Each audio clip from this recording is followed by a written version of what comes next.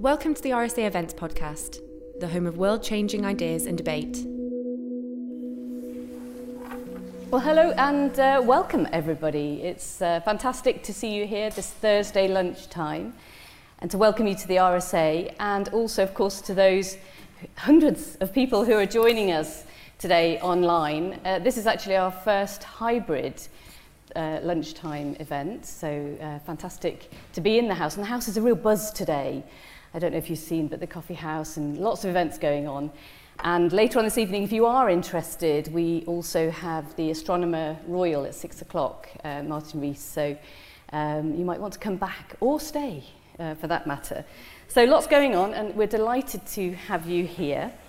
My name is Andrea Siodmok. I am the Chief Impact Officer here at the RSA. And I'm relatively new, I think 3 months into my role in the house here at the RSA.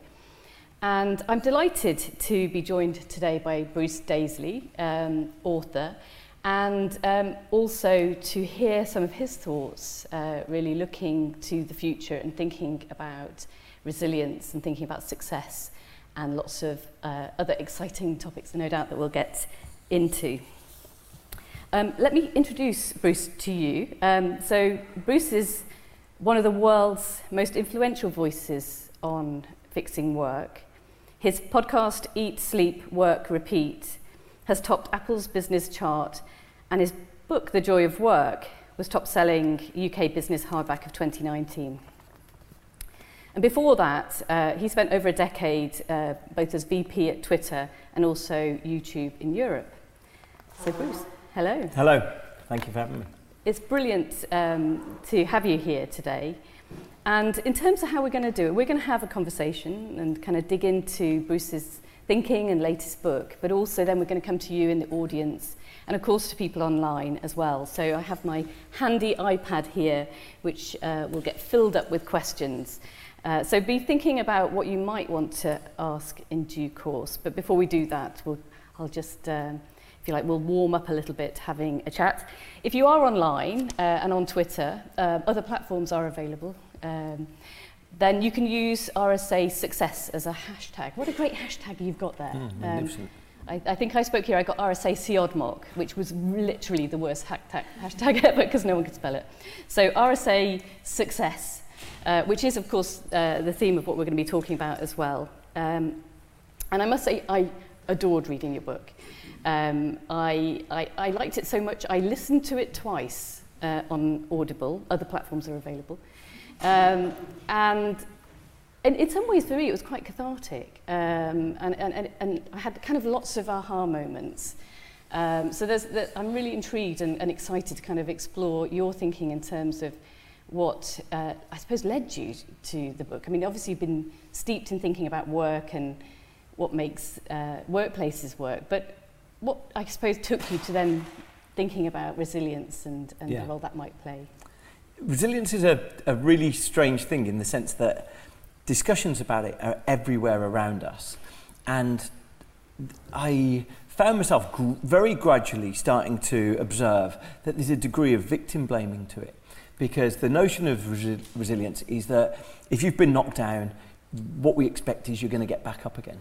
And I guess the danger of that is that in principle it's really laudable, right? It's most definitely what you'd want of any of your friends if they're knocked down, any of your family. But what it misses is that some people are knocked down more than others, and there's an expectation that you're going to get back up if something bad has happened to you that to some extent diminishes the lived experience. I'll give you a specific example. Whether it's resilience or whether it's some of the other things, I see a lot of the talk that we've got about resilience falling into a bit of a resilience orthodoxy. And there's a book called Grit that was published a few years ago. It's phenomenally huge in the US. And this book, Grit, effectively by an author called Angela Duckworth, but she is sort of the prodigy of Martin Seligman, who's an iconic American psychologist. And we might immediately imagine when we see psychologists like that it's objectively that they're working for the good of psychology, for the good of the science.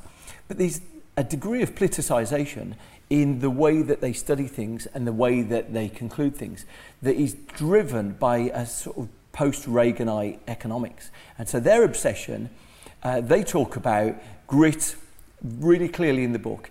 Whether you succeed in life is how much you want it, is broadly the conclusion. Now, the place that they did the majority of their work, they obscure it a little bit, but they talk about it being a major Northern American town, and it's almost certainly Philadelphia, because both her and Martin Seligman teach in Philadelphia. Philadelphia has the highest poverty rate in the US of any major city. There's a methodology called the Adverse Childhood Experiences methodology, which is a way to try and categorize, a way to sort of measure the trauma that people have experienced. The average ACE score, which is a benchmark of this, the average ACE score of people in Philadelphia is 4, which is a really astonishingly high level of collective trauma. And yet their conclusion, and they say that the school that they studied in was very socio-economically diverse.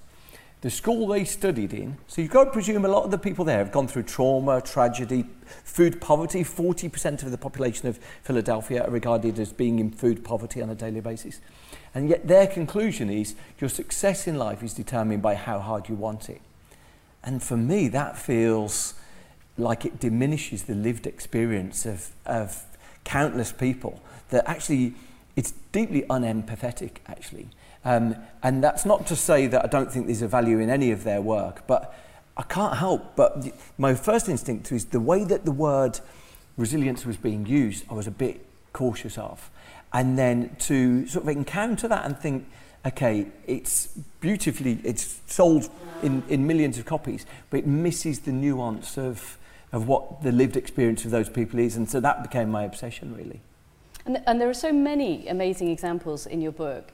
And I'm intrigued really around this idea that difficulty and, you know, adverse childhood experiences, as you say, may create some kind of trajectory for people in terms of things that they're pushing against, but also this whole idea of the sort of super elite athletes and how in the world of athletics or perhaps in other areas, how there's a sort of a conflict really between the two, between where it's holding people back, but also in some cases propelling people to great success. Yeah, I was spellbound by all of that research, and that's why it sort of leads the book, because I just find it presents such an enigma. Broadly, the conclusion of the research that I looked at was it was research conducted by UK Sport. So UK Sport are the organisation that put British competitors at the Commonwealth Games or the Olympic Games. And the one thing that they discovered, they did a piece of analysis where they were thinking about doubling and trebling the investment in British athletes. And so one of the things they wanted to know is, where do we spend the money? And the lead researcher, a guy called Tim Rees, Professor Tim Rees, who's fabulous, and he said they very much were looking at it like an investment portfolio. Where can we put our best money? And so one of the things they did is they commissioned this piece of work called the Great British Medalists Report. And they studied what were the characteristics of people who'd won gold medals. And they compared them to people who'd gone to the same games, had the same funding, but had come away at best with bronze or silver medals. And the thing that's show-stopping is that 100% of those who'd won gold medals had experienced a significant moment of childhood trauma, normally associated with a sporting success. I think that's an important emphasis. Anyway, in comparison, only a quarter of those who'd won bronze or nothing or silvers had the same. So at the very least, it bears examination, because if you're not careful, you could very easily find yourself opening a book which is about resilience, which is drawing a teachable lesson. How can we all be a bit more like this? How can we all get back up? And what you find is, broadly, the experience of trauma, the experience of adverse experience, is that it shatters our sense of self. It serves to sort of desynchronize us from the people around us. And in these rare instances, in these freak instances where it coincidentally landed on someone who, in Andy Murray, was victim of the Dunblane mass shooting, or survivor of it. In the instance there, he's a world standard tennis player. And so what it becomes for him is it becomes this redemptive way that he tries to quieten the noises, and he becomes incredibly focused in his abilities. But the critical thing is that, while you might say Tom Daley, his father died when he was 15, when you might say, the biography of Mo Farah now makes much more sense. Mo Farah, we discovered a couple of months ago, was a victim of human trafficking and child slavery. And so we might now look at the biographies there and say, okay, so someone who has, unfortunately, the victims of trauma often experience shame as the abiding experience. So they've gone through this, they feel shame, and they focus all their energy doing what Kelly Holmes said she did. She was in a children's home, she was victim of long-term racism and abuse. She said, sport became my identity. So it's this unfortunate episode that coincides with an elite level of talent. And I think through that we can see the redemptive power of owning our identity, and that becomes a really big theme in any of us understanding childhood experience. But I think the reason why I addressed it is because not addressed, it could very easily make a sort of a ripping yarn about how can we all be more Mo Farah, and missing the real gravity of the experience of those people, really. Yeah, absolutely. So they become role models, but actually that isn't something necessarily that is a straight trajectory for everybody in terms of having more of those challenges.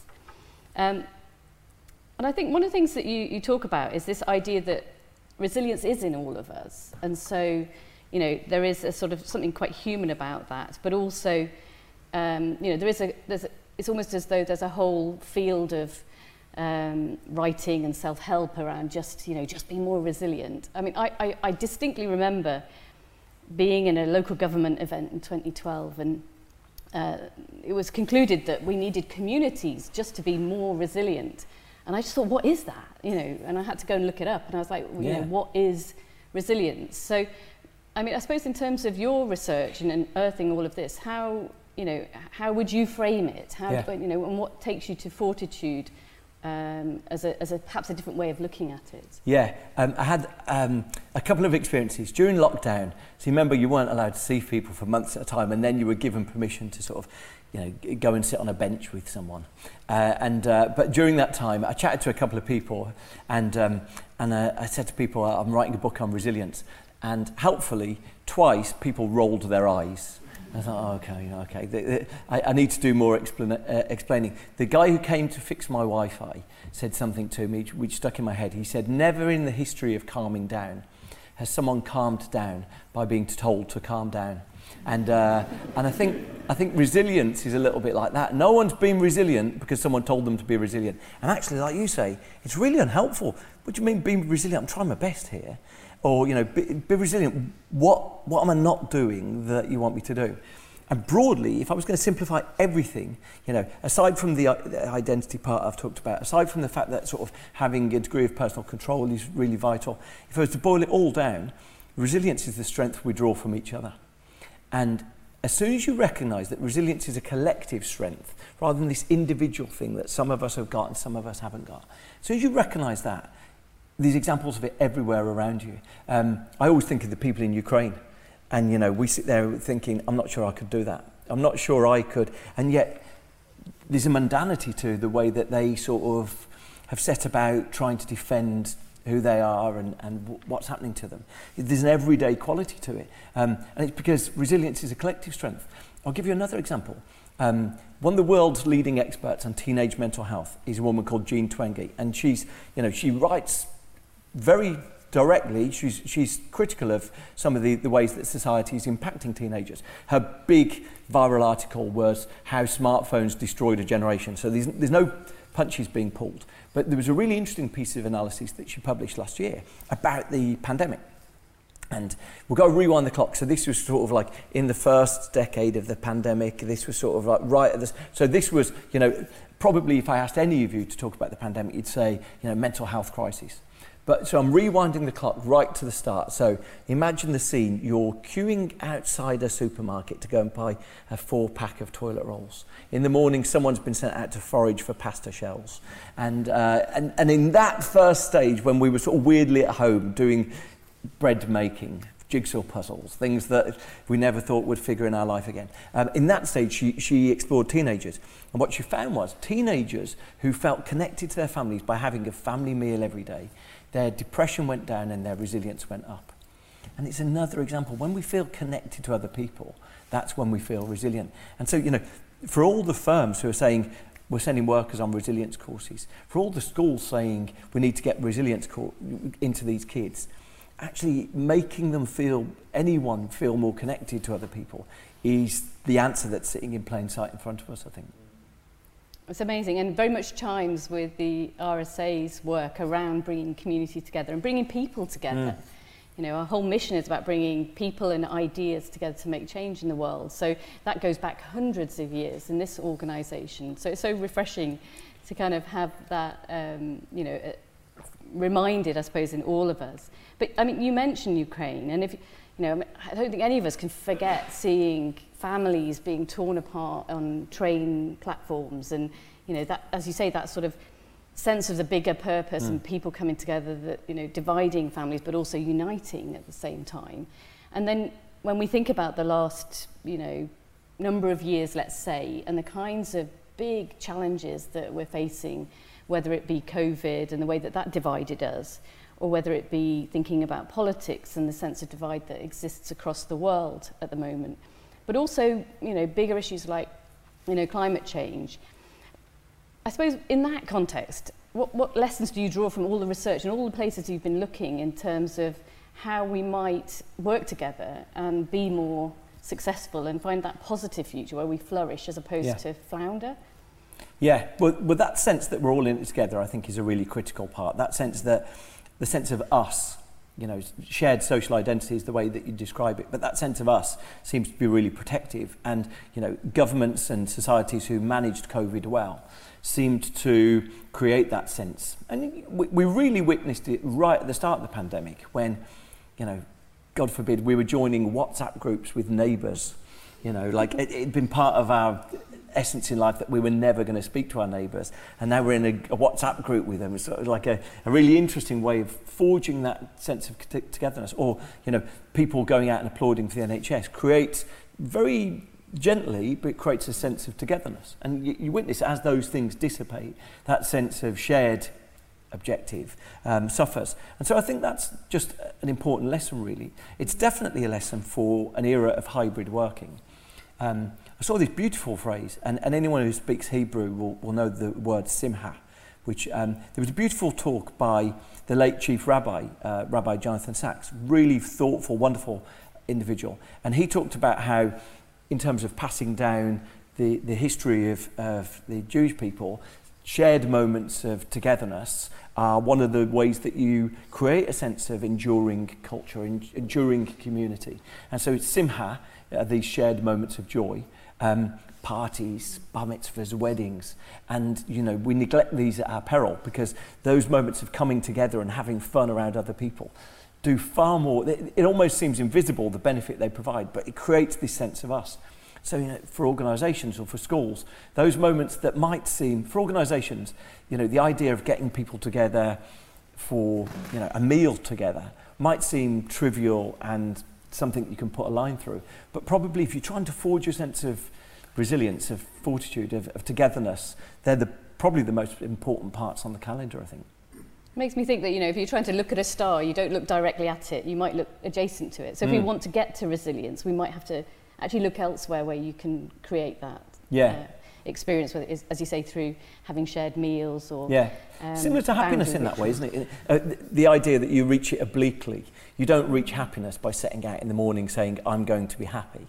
You do it by thinking, what are the activities that make me happy? And it's similar to that, I think. Yeah, lovely. And also that sense, I suppose, of, you know, the culmination of small activities as opposed to being something that you have to study or, you know, or even have, you know, I mean, I suppose there's one question that I'm intrigued about is about whether everyone starts with in the same sense. I mean, is there a privilege that comes into all of this that we might need to look at as well in terms of those who are disadvantaged and how we might level the playing field, if you like? Yeah, no doubt. And that's the benefit of the Adverse Childhood Experience Index. Just at the very least, the methodology of ACE, Adverse Childhood Experience, and, you know, it's a research methodology, but it's incredibly helpful. It was created by a couple of American physicians, and one of whom was working in a weight loss clinic, and the other one was dealing with US veterans. And the guy who was dealing with veterans recognised that there was a massive amount of what he described as self-medication, that these former soldiers were smoking a lot and drinking a lot. And he thought, I wonder if that's related to the trauma they've experienced. And they're kind of self-medicating with the things they're taking to try and sort of delete the impact of it. The guy, Vincent Felitti, who was dealing with the weight loss clinic, by accident, he was dealing with these incredible bounce backs that people would lose 150 pounds and then would put it all back on. And he was really frustrated by it because he felt like he was doing incredible work. He was getting patients down from 20 stone to 10 stone, and then all of a sudden they were back up to sort of 18 stone. And he stumbled into, he formed a questionnaire that he quite assertively used to ask people, and he discovered by chance that 56% of his patients had experienced sexual abuse as a child. It's like, wow, okay. And he looked, where was this anywhere in the literature? It was nowhere in the literature. And, you know, it's an interesting thing when you look at the supreme athletes, actually. There's a really interesting piece of work that I chatted to a Canadian doctor, and he said, amongst people who have experienced sexual or physical abuse as a kid, their propensity to take performance-enhancing drugs is 9 and 5 times higher. And those two things, if they've had both, those two things multiply with each other. And so, you know, firstly, you get an indication people who win gold medals through taking performance-enhancing drugs, maybe there's a reason why they found themselves crossing the line into those things. Because it's about self-editing, it's about sort of trying to redeem your sense of, the broken sense of self you've got. So I think absolutely no one starts from the same vantage point. And I think, you know, broadly, I guess if the lesson is understanding resilience is about empathy and connection, then I think that's the most important thing, really. Yeah, it's really interesting in the way that you described that as well around, you know, I think there was someone who was sleep eating. There was another example that you raised. But even going back and say, for example, thinking about schools and meals, you know, certainly when I was at school, there were two lines. There was the line for the children who couldn't afford school meals and had free school dinners. And then there was a line for children who could afford that. And I read recently of a child who wasn't eligible for support for their school meals, and so took a lunchbox, an empty lunchbox, and pretended to eat, to be part of that community, and not to be someone who was in some sense ostracized and therefore didn't have that protective being part of something. And one of the things that really came out of your book for me was this idea of storytelling and the need for those stories in terms of, you know, sort of an explanation, I suppose, and how we tell ourselves stories, maybe from our past and also from our communities, and this hunger, if you like, for storytelling. So, I mean, are there reflections you have perhaps about that, you know, how that works in terms of individuals, but also our broader narrative? It's really interesting. If you ask people to tell you their life story, and it's just an aggregation of random events, what you generally find is there's a less substantial sense of personal pride and identity, and the sort of protective elements that come from that. It's really interesting in the biography, in the first memoir of Barack Obama, he tells about his own recognition of how important identity is in personal strength. He talks about how Barack Obama is mixed race. His mum lived in Hawaii. He was raised by his mum and his grandmother in Hawaii, and white mum, and he only met his father, his African father, once. When he was 12, and when he first went to college, that was the first time he'd really encountered people from his African American roots, and he talks about how he really struggled to connect with them.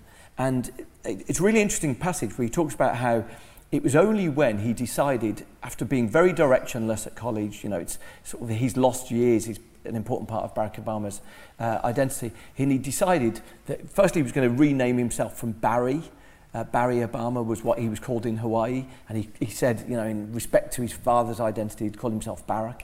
And he went and did community work. And he said for the first time, because his identity now was sort of more vividly expressed, it was the first time he felt that directionless was gone from him, and he felt some sort of connection with who he wanted to be. So I find that just a really interesting example, because, you know, while sports people might not be always relatable for most of us, actually to see how someone like Barack Obama struggled with uncertainty and lack of direction, I think gives hope to anyone, really.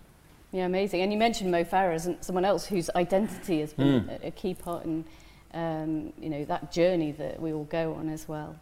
And I suppose one of the things I'm curious about, if having, in a way, the brilliant thing about your book is that you've done all of that research, and so it makes for there's so much in it, which is why I read it twice. And I would encourage, because some books just have there's one theme, if you like, that they just repeat and over, but there's so much in it, so I encourage people to read. But if you were to think about the book and what sort of key stories or what key examples have stayed with you, having completed the book and yeah.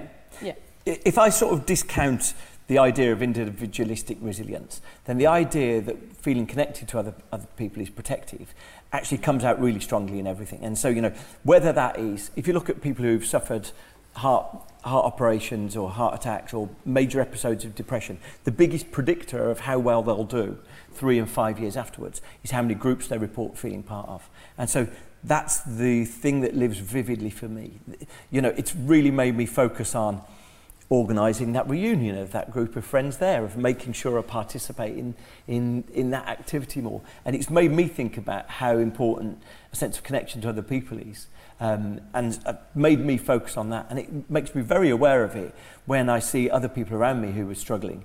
I think, okay, well, is there a social cure for this? Is there a social aspect that we can help this person get back on their feet? And I think that's been, the most inspiring thing for me, because I end up feeling quite annoyed with these sort of individualistic ideas of resilience. This idea that someone who, one of the people who rolled their eyes at me when I told them I was writing a book on resilience, she said, I got sent on the resilience course when I told my boss I was having a hard time.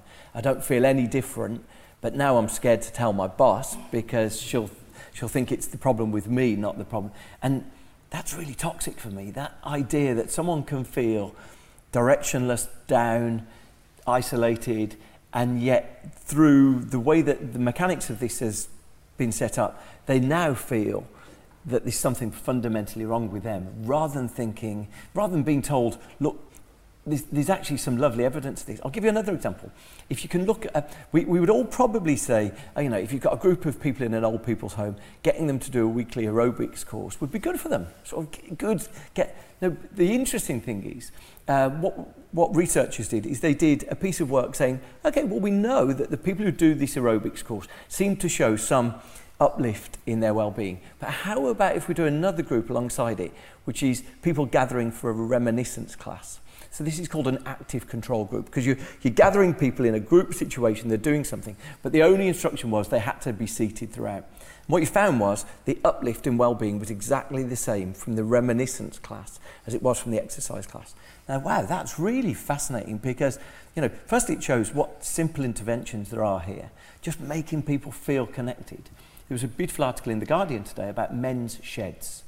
And men's sheds are not the sort of literal structure, but they're a way to try and get men of a certain age who become more and more isolated. Most men over the age of 40 report only having one friend outside their partner.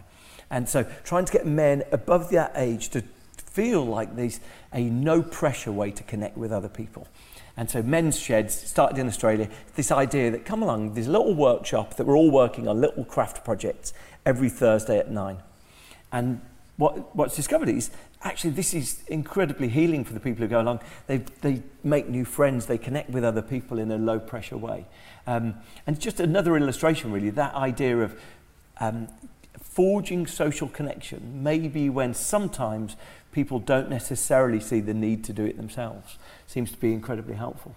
Yeah, absolutely. And it was last week we had our Albert Medal, which we awarded for social prescribing, and this idea of not necessarily turning to the big pharma for your solutions. And sometimes, medication helps, but also recognising the healing power of that social and community and how you might get an abundance of that in having more, the more of it, the better really.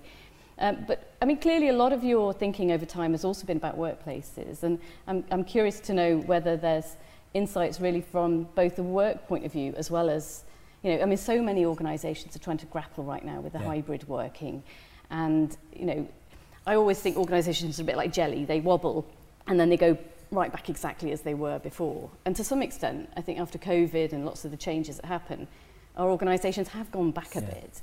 But if we wanted to go forward and flourish and really develop the sort of positive environment, the creative environment, the collaborative environment you describe, you know, what lessons do you draw between those two areas, if you like, from your last book and then also from this? It's really interesting. I worked for a long time in tech firms, and the truth of most technology when it comes along is that you're first dazzled with the opportunity it presents. It's like, oh wow, this is going to be so exciting, it's going to do all these good things, and then slowly and sort of dawningly unexpected consequences start springing up. You know, when I first worked at Twitter, it felt like a frivolous place that Stephen Fry was sending updates of what he was up to. And then when I was leaving, it was sort of like existential threats to democracies, like unexpected twists in it. And you know, these some elements of what we're doing, living through at the moment that look a bit like that. I personally think the relationship we've got between ourselves and our jobs is changing. It's shifting from the relationship similar to the relationship we had at school, to the relationship we had with college. With school, governed by timetables, governed by being in a certain place at a certain time, certain number of days always in the office. Someone would scold you if you weren't back at your desk at a certain time. But it was an immensely tightly knit community. These were the people that you will remember the rest of your life, best friends. We're moving to something, and what used to be a bit like that, moving to something like college, where you do the work, when you do the work, is largely down to your own autonomy. I mean, it makes us realise how work infantilised us, actually, to a large extent. And the social connections you have there are slightly looser. So fewer people who work hybrid now, only 17% of them report having a best friend at work. And the biggest predictor of whether you're happy in your job is having a best friend at work. So, you know, look, superficially, what are the upsides of that? Actually, maybe we're going to get a more healthy relationship with work, that work isn't the defining part of our identity. My sister used to say to me, she lives in Birmingham, she came to live in London for a couple of years. She said, everyone in London introduces themselves by saying what their job is. And she said, that's not normal. You know, I don't know what any of my friends do. And so, you know, okay, right, work was our identity in a way that was so enmeshed we didn't even know that it was. Now, if we're moving to an era where that's less the case, maybe that's more healthy.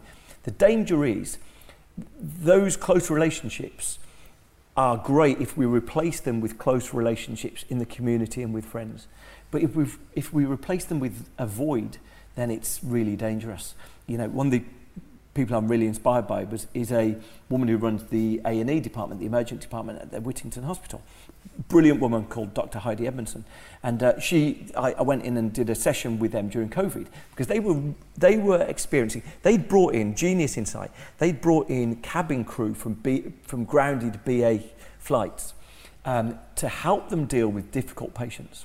Because they said aggression, by people being more isolated than ever before, patient aggression was off the charts. So you wouldn't necessarily associate that. But when we have fewer casual interactions with strangers, we start becoming, the evidence suggests, far more aggressive and hostile with those interactions. So they'd got these cabin crew in, because cabin crew have no power to do anything if they've got a difficult customer. They've got to try and use words to negotiate the situation. The soonest most planes could land is 2 hours' time. So you can't deal with some, and so they'd brought in this cabin crew to help teach them. And I think through that sort of prickliness that we're seeing in people is an indication that fully hybrid work or fully remote work has definitely a lot of really good upsides to it, but we just need to make sure it doesn't lead to people feeling more isolated, I think. Yeah, it's really helpful. Thinking just differently, perhaps there's a sense of a community college as opposed to being back at school. So look, that's been amazing. I'm going to open up now to questions. I'm going to have a quick look and see what questions we have from our online audience, if I can turn on the iPad. Which I can see. Let me see. Okay, so I'll take one online and then I'll take three from the audience. In fact, what I'll do is I'll take one online and two from the audience, and then you can respond to those as a little bunch, if that makes sense. So the first one I've got from online is how should companies think about creating moments of connection for their people, given the reality of hybrid working? So it's very much building what I was saying there, especially when facing the imminent possibility of a winter of COVID. So that idea, I suppose, of connecting those boundary rituals and those kind of social moments, but also with perhaps more hybrid coming. And then if I take two more, if people want to raise their hands, so at the front here, yeah. Okay. Thank you very much. Oh, we just need the microphone, apologies. Thank you very much, that was really interesting. So I agree you hear a lot of resilience talk these days. And part of the problem is that the people who are asking you to be resilient are the people who are generally knocking you down, right? It's the abusers telling the victims to be resilient. And a lot of that seems to be about misdirection, which I don't see you particularly addressing, because again, you have a toxic work environment and your boss is an asshole and they're telling you to go away to a resilience class, but then potentially, are you telling them to go and make more work friends? Or are we missing the actual problem, which is that the boss is an asshole? You said you would take controversial and kind of big questions as well. There's the gentleman over there. Come back to that, yeah. Sorry, if we just do this one first and then, yeah. Thank you. Very thought-provoking, thank you. So are you saying that to be extraordinarily successful, you need to have had a trauma in childhood, or that to be extraordinarily successful, you need to have a community around you that supports your resilience, or is it a combination of the two or something else? So what are the key drivers of extraordinary success, or key factors? Yeah, okay, absolutely. I'll answer this one first, because I think this is sort of the one that's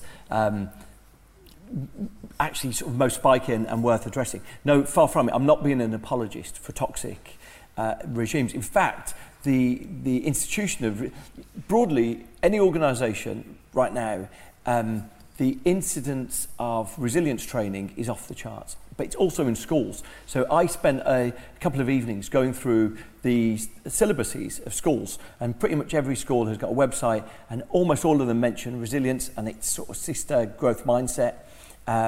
Almost all of them mention it. And no, far from it. I think that implementation of these programs tries to give a get-out-of-jail card for toxic regimes, because rather than saying, let's understand the lived experience or why there's a need for these things, let's just presume that we can delete them, we can wipe them out. You know, I'll give you one example that's perfectly adjacent to what you're saying. I did a session with one firm, and they said, we like to start meetings with a mindful minute. And I said, okay, what's that? And they said, yeah, we spend 1 minute doing mindfulness.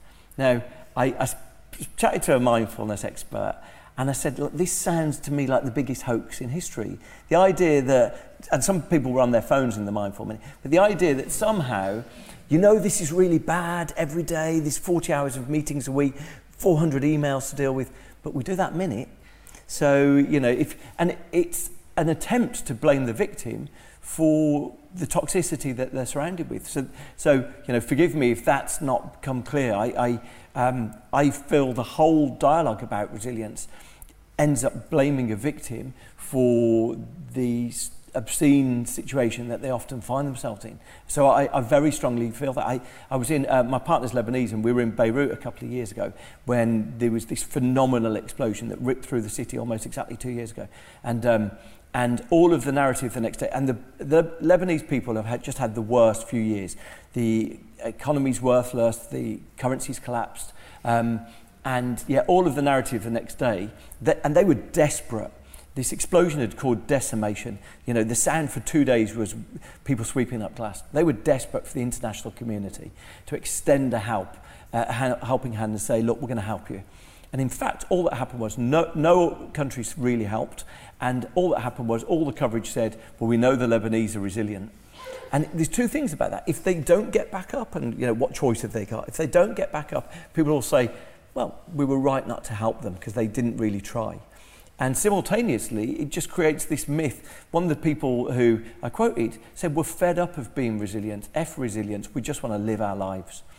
And, you know, that's my feeling. It sort of creates this apology for toxicity. And I think that's why I say, you know, if I say anything about resilience, it's about empathy and connection, understanding that people's situations are often abysmal, and then understanding the power of connection. In terms of the role today, so I guess the reason why I address the elite athletes is to try and delete some of the false stories that we get. And we love these redemption stories. We love these resilience stories. All of the superhero characters that we see on screen, their mum and dads have died, but they bounced back to do greatness. All of the athletes that, you know, someone was talking to me the other day and they said, if you watch an Olympics package in the US, it'll be like, here's how every X Factor package that you've ever seen they've got knocked down, but they got back up again. And unless they've got the bad part of the story, then we can't enjoy the good part of the story, is the assumption. And I think it was just to try to correct that idea that, oh, absolutely, okay, there are some episodes that we can draw upon, but it's far more complicated than that, I think is my point. So what you find with these people who've experienced significant childhood trauma, the harm of the trauma still lives with them. They often experience the things that we know, you know, in the Adverse Childhood Experience Index. If you've got a score of 4, you're twice as likely to get cancer, you're twice as likely to get heart disease. If you've got a score of 6, your lifespan is on average 20 years younger. It explains 50% of addiction to alcohol and drink. So, you know, trauma really ruins people's lives. But I wanted to address the fact that, yes, if we cherry pick stories, there are people who appear that they've gone through trauma and had success. And I wanted to at least explain the nuance of that, I think, was the critical thing. So, you know, I didn't title today's session, and I guess, but, you know, the thing that I would say is that beware of stories that have got the story arc of an X Factor 5-minute musical narrative set to a Coldplay song, because sometimes they might misdirect you to how easy getting back up is again. And the final one was the work conversation that came remotely. I think, you know, look, the challenge of COVID is such that saying get together and spending time with each other, you know, might become a super spreader event. So I don't want to sort of get my responsibility for that. I chatted to one organisation. Do you know the Moth? True Stories Told Live. They run a podcast. They run these storytelling nights. Their podcast is listened to 2 million times a year. But really beautiful podcast if you don't listen to it. It's like people turn up, they tell a story. It's beautiful. Anyway, they run sessions for corporate companies. And I asked them, what was that about? Why do they run corporate sessions? Is it about just being better at PowerPoint? And they say, oh no, not remotely. We try and teach people storytelling skills, because what we find is when people get together and they tell their stories to each other, the sense of connection they have is just, this becomes this really visceral, emotional connection that suddenly, a bit like your X Factor sort of, as soon as we know someone's story, we feel invested in them. We feel that sense that we're all in it together. So, you know, I think it's those moments of shared joy, it's those moments of connection that make anything meaningful. And, you know, when you say to someone the biggest predictor of whether they like their job, whether they are happy in their job, which is 40 hours a week for most of us, is having a best friend, it seems a bit trivial. You can't see CEOs caring about whether people have got a best friend. But for most of us, the lived experience of our job really sets the climate, it sets the weather for our lives. You know, if you've got a stressful job, then Sunday night becomes a thunderstorm, and, you know, lack of sleep becomes something that lives with you because your anxiety. And so I personally think it's a noble thing to try and find a way for people to have an experience of their job that is more human and more enjoyable, really. Amazing. Well, look, I'm aware we're at the end of our time, so I would like to thank you. I would like to say that if you would like to hear Bruce, I think it's about 6 or 8 hours if you did Audible. It's amazing. You actually literally get this times by that time. and so many of those amazing examples and the ability to dig deeper into all sorts of things, including the kind of generational side of things as well. So it's been an absolute pleasure to have you here. I think we do have books here as well, so if those who are in the room would like to have a signed copy, I understand Bruce is happy to be signing as well, and you could buy those books. If you are online as well, by all means, you can see this in the watch back, or pass it on and share it with others. Comment on Twitter under that hashtag RSA Success. the best hashtag ever. It's been a pleasure. Thank you all for coming here today at lunchtime. It's been wonderful to see you, and hope to see you all again. Thank you, Bruce. It's been incredible. Thank you. Thanks for listening. If you like this podcast, head to our YouTube channel for inspiring talks, interviews, and animations.